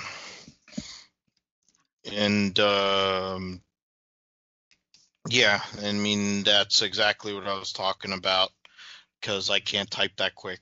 But talking about Speed Week, it'll start with the Clash qualifying, the Clash on Tuesday, qualifying on Wednesday, duels on Thursday, trucks on Friday. Then there will be a double header with ARCA, which is going to be a cluster, and then the Xfinity race, which will be a cluster in its own right. But we will see how that whole thing goes.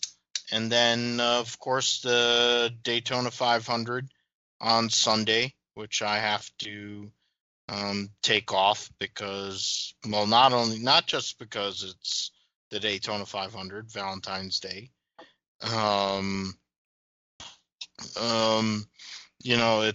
It's the Great American Race, even though it's not really a race. At this point, I guess I'll throw to you, Jeff. What this race has become. It's basically become a demo derby, but it's still the Daytona 500. Jeff Bodine won this race back in 1986 when I was less than a year or just over a year old. But you think about other Northeast guys that run it, but it's the Daytona 500. It still means a whole hell of a lot. And for guys that didn't win it, it's like, the race that they should have got. And for the likes of Derek Cope, who's got a guaranteed spot in this race, like 85 years old, and like Michael Waltrip, who's never met a hole he put his thing into. He's got 2. So, I mean, it means something. It makes you relevant for sure. It does. It's a race that it's one of those things where the fickleness of racing being what it is now. I mean, like you said, there's a plate racing carries a certain demolition derby aspect to it. I don't think it necessarily cheapens winning a plate race. I mean, they used to always, or a super speedway race, I should say in today's parlance. But I mean, they always used to list off the one-time winners. You had names like Pete Hamilton won a 500, 1970, I think that was. But you had guys like Richard Brickhouse, Bobby Hillen, who won a single career race, and it was a big super speedway. And so I don't think that it diminishes an individual win in the 500, but at the same time, I can't hold it against Tony Stewart for not winning a 500 because you're there so many times, and a lot of the time, the thing that takes you out is something not of your own making. And Mark Martin had complained about that in an interview one time. He said, the tough part about plate track racing is you can't use the skill that you have to avoid the skill and the experience you have is largely meaningless when that crash comes. You end up with you could just as easily end up with a race like you remember the Busch race in 02, I think it was 02, when 30 cars were taken out in the first 5 laps of the race, and a start and park car ended up finishing third because they realized, well, shoot, I guess what's the point of parking now, and we can definitely get a top 10 out of this deal. It's the 500, and it's always got a certain part of motorsports lore. It's a certain part of stock car lore. If there's a race you can walk away and say you won, yeah, you want to win it, of course you do. And whether it be by chance, whether it be by fortune, whether it be by driving through somebody to do it, the trophy still reads the same. There's no they don't put asterisks in the record books usually. So yeah, I mean it's the 500. It's one of the races that I used to actually kind of coerce people to come over to my house and watch it. And obviously this year we can't really do that, but I'll certainly be tuned in. And the lead up to it, the lead up to it's always fun. I did kind of joke the iRacing league that I'm part of. We're discussing doing an endurance schedule, and we've got a race scheduled Monday night. I said, guys, that might not be so kind to our significant others because we're pretty much going to disappear from Friday night through Sunday. on Valentine's Day weekend to watch race cars, and we might want to not race on the Monday the 15th so we can at least make up to it. And I got laughed at, so I think we'll be doing some endurance laps around the Daytona Road Course that Monday night, but we'll see. I'll have to make it up to the wife a little bit.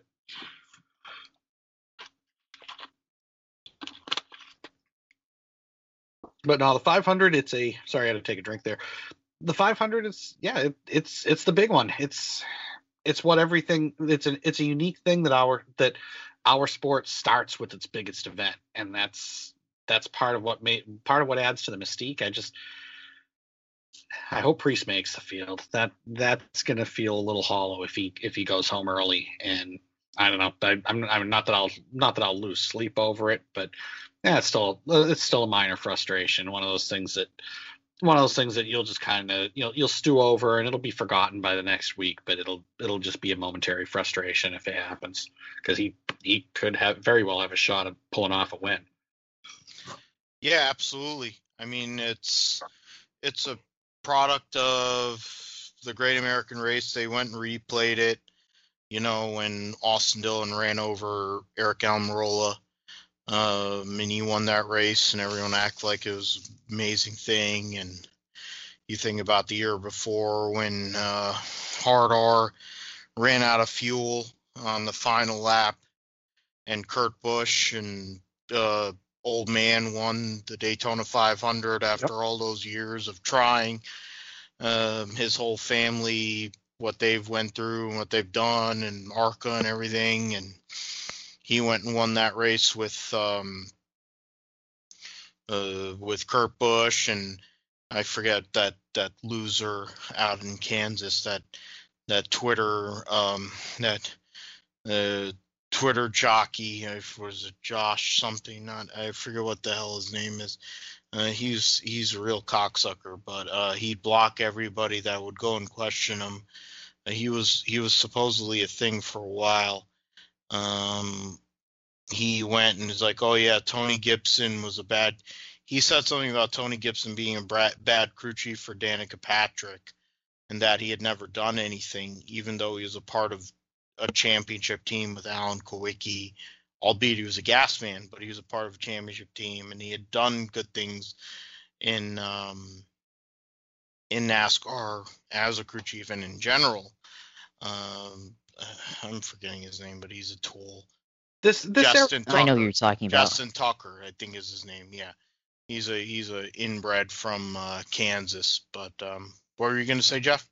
I was going to say that's one thing that I've been thinking about too, is that it's just so challenging now to judge raw driver ability. Like you want to be able to, but there's here's an example. You got Ryan Preece right now, and people will say, oh, clearly he's not capable. Well, he did just fine in a Gibbs car, but a JTG Doherty car is no Gibbs car. A JTG Doherty car is no Hendrick car. And it's you need such a happy confluence of your crew being 110%, your team being 110%. The driver's skill plays into it, but you need so much luck to make it work. And you think of a Michael McDowell. I mean, the guy won races in ARCA, which, I mean, say what you will about that as a bar, but with a couple twists, could he look a lot better if he weren't running a front row car?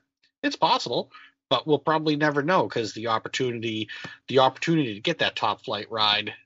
David Reagan had a 5 or 6 rides in Kyle's car when Kyle got hurt. And I mean, is that really enough time to gel with an operation? Not in this day and age. I mean, even Kyle struggled through most last year, and those things happen. But it's just so hard to pin a driver down nowadays. And likewise with a crew member, sometimes it's just plain not a fit. And Tony Gibson's a good case of that, where Danica had her opportunities, but she never really gelled with crew. I mean, you can't knock all of those guys, because Tony Gibson turned out to do just fine. It's a lot. You wonder sometimes if you could tease out how much is luck, how much is fortune, how much is skill in all. What's the perfect what's the perfect match of the equation there? And I don't know that we'll ever know. It depends. Some people, some people can some people can also achieve beyond. We've always observed drivers who can achieve beyond what's in front of them. They can achieve beyond. People always used to say that of Earnhardt, that he could drive beyond what the capability of the car was, and that was what made him great. But can you do that nowadays? I don't know. Mark Martin says that's part of the reason he stepped away, was because he felt like his input didn't make a difference in this car, and his experience didn't make a difference in this car. And if that was the case, it was time to walk. And so that's how we lost Mark Martin to sans time, so to speak. Yeah, but even for as great as Mark Martin was, and for as much as Mark Martin has done in his legendary career, you can make an argument that he held on 8 years longer than he probably would have, in part because of his experience and his ability and all that. And fundamentally, in terms of his physical condition, he could probably kick most of these guys' asses still. Oh, yeah, absolutely. But because of the Gen 6 car, with it becoming this engineering science, which, I mean, NASCAR Cup Series racing, as much as anything, and maybe even other series, has become more like Formula One. All the people that want to go and say, oh, they hate Formula One. It's Formula One. And you can't once you learn all that stuff, you can't put the genie back in the bottle. These guys were experimenting with aero way back when. It was just a question of quantifying it. And once you quantify it, you're not going to find a way to diminish that. You can fight it, but that's what these guys are paid to do, is figure out how to fight right back. Yeah, and Josh, you're the guy for our show in regards to the math, engineering, and all that. I mean, we think about, the 500, it used to be about making a slick race car, making the fastest car, but really you think about demo derbies and the whole bit, but it's less about, the driving and more about luck, but it's also a combination of being able to put a car that can go and deal with the OSS and kind of go and deal with the things that you need to do, but it'll also be able to drive well, in the draft by itself. There's different aspects that go with that.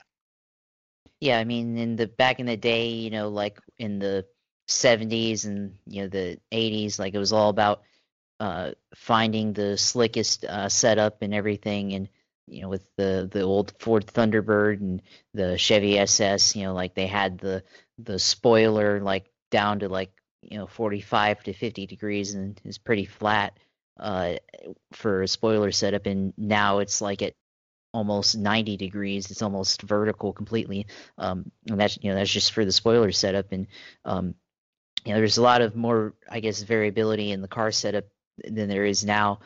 But I mean, there's still a lot of engineering that goes into it. I mean, there's they still have to go through the wind tunnel, or at least they did. I don't know if they still do now, but they still have to do all of that stuff and do all the calculations, and the engines as they build them, they're able to maximize, I guess, the amount of horsepower and the amount of torque that it can produce, and at the RPM rating that they need to be able to sustain themselves during the course of a run.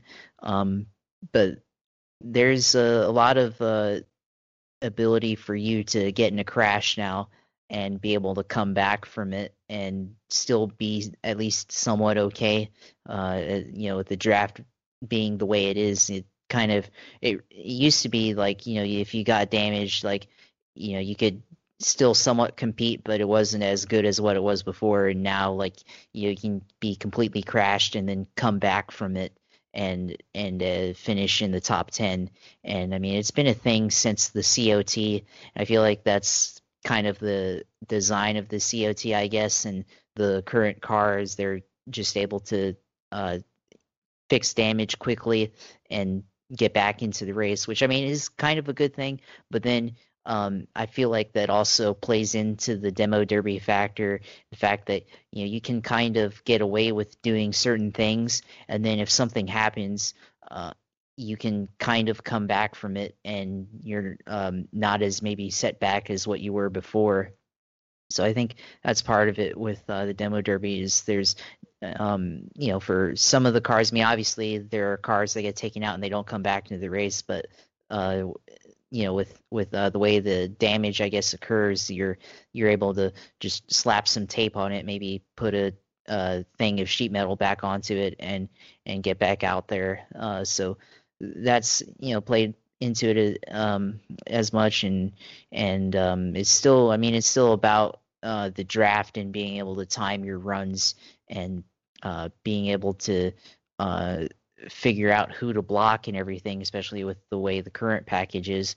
But I mean, as the asphalt ages with Daytona and with Talladega, I mean, and maybe in another 10 years, I mean, it's been 10 years since the Daytona's been repaved now, which is crazy to think about. And it's been like 14 years for Talladega, but it's still handling will eventually be part of it. I mean, it kind of is now. It's starting to come back, but I think if they let it be for another 10 years, it's going to start to look like the Daytona that was around in the 2000s, the late 90s, with how races could get strung out and handling really became a factor. So I mean, there's a lot of factors that kind of play into what we see today, but it'll circle back eventually. But NASCAR will keep changing the formula for the car, and not sure if it's going to be for the best, to be quite honest. It's something we'll be able to find out. I mean, there's going to be a lot of night racing going into the 500. Qualifying's going to be at night. Duels are going to be at night. They'll have day practices, which will be earlier and around when they're going to run the Daytona 500. So we will definitely get into all of that here next week on the GSP. We've done a couple shows, so that's definitely overachieving for us, for me as well, because I'm busy as fuck. The fact that I posted the show as quick as I did, I wanted to give myself a pat on the back, but it hurt because my right arm hurts. I want to, before we go, Jeff, I wanted to give you a forum, go and talk about where you're writing, but also go and tell us any interesting stories that you have in regards to some of the Northeast guys that theoretically we would know, but maybe I think for me personally, give us something that the real diehards, like for both Josh, but for all of us, real diehards. Do you have any stories, anything, connections that you've made over time? And then let us know where we can find you, follow you, the whole bit. Sure.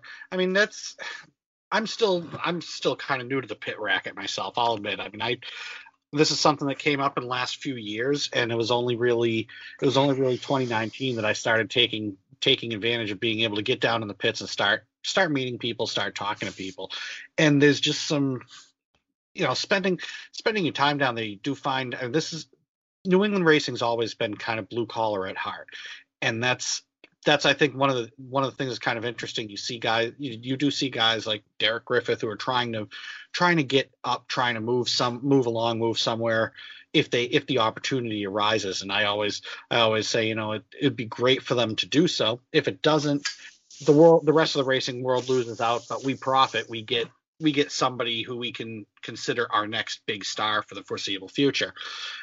There's been some great moments in the pits. I was kind of shadowing a team at the Oxford 250, so to speak, on and they're trying to just get the car in the show, and they were just about 2 spots away from making the field in the Consi. It was 25 lap last chance race to make it in the show, and they missed it. And one of the kids who was a crew member, he races super modified full time locally here weekly. And he was saying afterwards, he was kind of joking about it on a podcast. He was saying, the one thing that's kind of a downside is, if we had made the race, I was committed to spotting in the race immediately before the 250, and I'm the only one who had ever been in the 250 itself. So I was going to have to actually try to help get these guys organized enough to be able to make the race. And they were talking about it afterwards. And one of the guys who was helping on the crew said, he said, we're a bunch of 20 somethings who, you own a race car. We showed up here in a pickup truck and 2 trailers because the one trailer you had isn't big enough for all our equipment. We across the way, there's a couple teams at stacker haulers that are packing up and getting ready to head out of here that didn't make the race either. We did this on a shoestring, and we almost made the field. And they came back in the fall. They just about had a 7th place finish for them, and they got wrecked on the last lap and 150 lapper. So it's like, you see the highs, you see the lows, but at the same time they're having a ball. So you can't help. I find those stories are actually more interesting to follow and more interesting, I think, to write, because people get, everybody reads about the big guns. You can read something about Bubba Pollard every week. You can read something about Ty Majeski every week. You don't get in touch with a guy like a Bobby Timmons that's building super modifieds in his race shop and trying to do something, doing this because his dad and his grandfather raced super modifieds before him, and the only track that races a super modified on a weekly basis is an hour and a half, 2-hour drive for him each week. That's and awesome. He makes that drive gladly because he gets to race a super modified. And he's sitting back. He's saying, people make fun of me because I drink Truly. So I drink Trulies instead of beer. But he says, you know what? I've driven a 950 horse super modified at Thompson, so they can go pound sand. but yeah, I've been for the last, I guess probably almost 3 years now. I've been writing for Matt Weaver in Short Track Scene. Matt gave me kind of an open forum to be able to tell the Northeast story, and I've gotten to do that. I've gotten to talk to some people over the years, and starting to know more people. And hell, it's a lot of fun. And then I've got this little side venture. We use the word, or you use the word historian. I got involved with a couple racers from this area. Corey Casagrande, who's a super late model racer down with the Granite State Pro Stock Series, and he runs some past stuff as well. He started up when they didn't know what was going on with COVID. He and a buddy of his from Pennsylvania, Zane Farrell, and they put together a league, the NEP iRacing League. And so I've kind of fallen in with that. Until last year, I had never really screwed around with iRacing at all. I'm absolutely terrible at it, but getting slightly better. Getting better enough to get in trouble, which I guess maybe is a sign that I'm trending in the right direction. But it's basically a Busch North throwback league for all intents and purposes. We run a lot of throwback paint schemes. We run races that are kind of targeted to the Busch North era. We try to keep that personality alive. We're fortunate enough. As kind of unofficial historian, I've been painting cars for the league. I've tell a couple stories on the Facebook page, and now we've been doing kind of like we kind of take it more seriously than we probably should, which means we've got post-race reports, and we've actually got a live streaming partner that's been streaming the races. So like tomorrow night, we're racing at Myrtle Beach, another track that's gone too soon, but we're doing a race at Myrtle Beach. Then we're doing trucks on Friday night. That's it. The iRacing Super Speedway, which is just basically we set up a truck league to try to test some things out, and we're just having some fun with it. It's like a team-based thing where where it's not driver points, it's team points. So the top 3 out of your 4 teammates score points in the league. So it's something else we could screw around with, and now we're trying something with endurance racing, which should be a laugh, but we're gonna have some fun with it. But it's just a way to keep telling those stories. Corey's cousin was a Busch North driver. His girlfriend's dad actually won one of the first Busch North races ever in 1987. So it's kind of, everybody's got a connection, whether it be as a fan, whether it be as a driver, whether it be as a crew member, whether it be family. Everybody's got a connection somehow. Something about that series that was special to us, or something about the modifieds even. There's a little bit of that in there too. So it's being able to tell these stories and keep the oral history like guys before us did. I mean, there's never a lot of money in keeping history, I guess, but somebody has to tell these stories, and somebody has to keep these going for the next generation. This is what I saw somebody on a forum who got a little bit testy about it one time. He said, the current drivers suck. They'll never compare to a Jean-Paul Cabana. They'll never compare to Dave Dion. It's like, it doesn't matter. They're our drivers. We have to make them compare. We have to tell those stories, and that's what we're here for.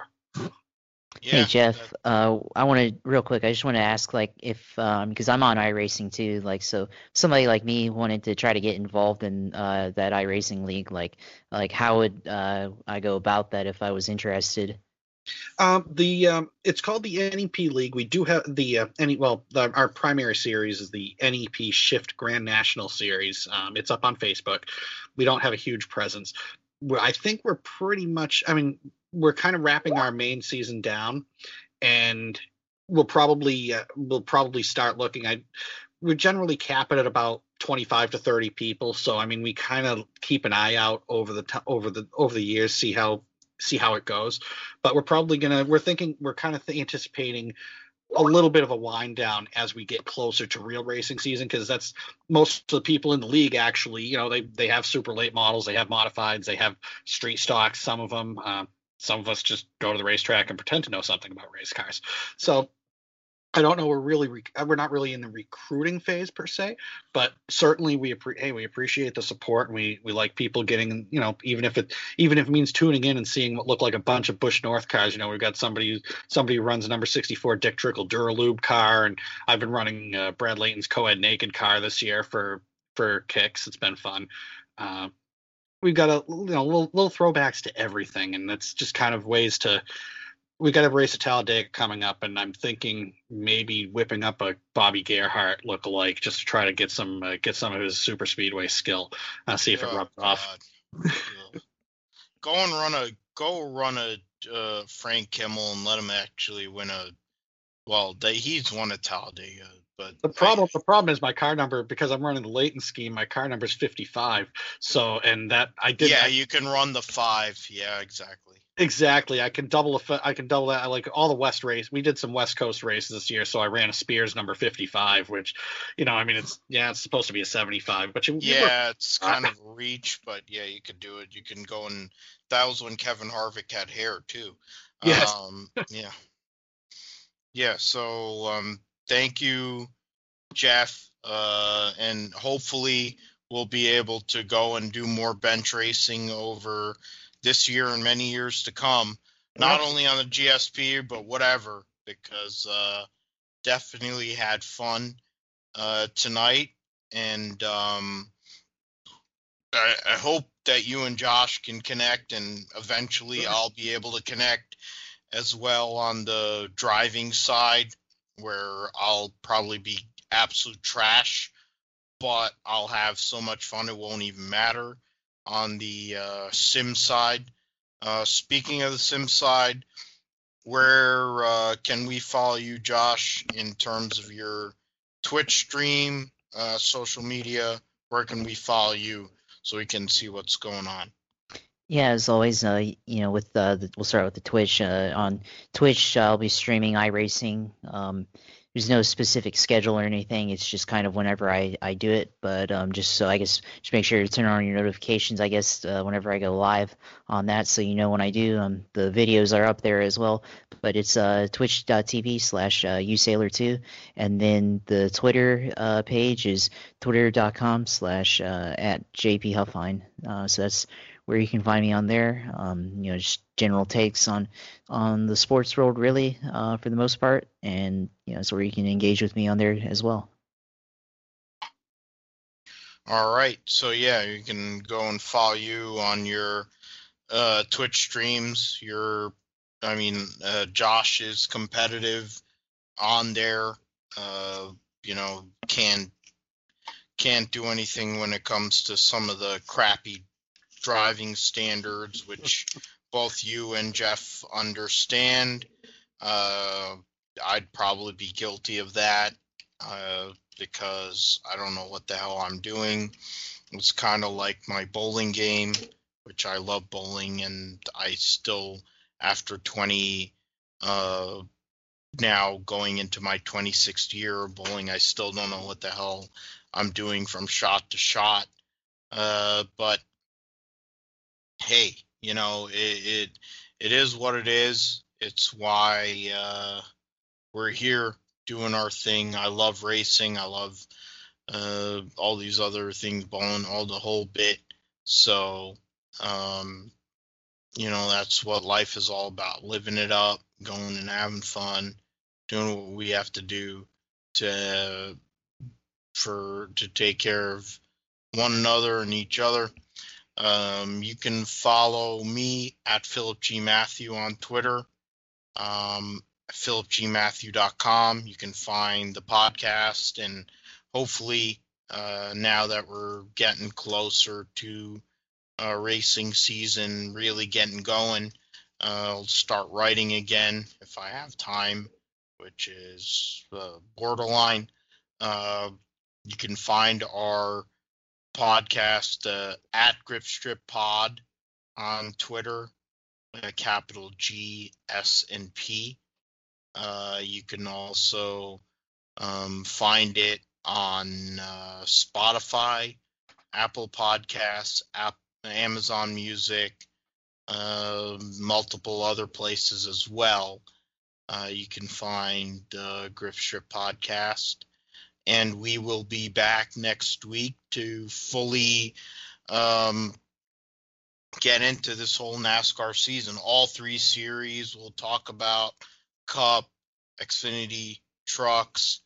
We will get into any other news that's going on across the world of motorsports, but we'll definitely spend time talking about all big 3 series and give our picks for all the races that will be going on next week.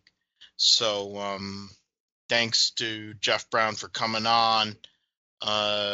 Thank you, Josh, for everything you do every week for us here on the GSP. I'm Philip Matthew. Thank you so much for listening, downloading, doing the whole thing. Stay safe, social distance, wear a mask, take care of one another. God bless. Good night.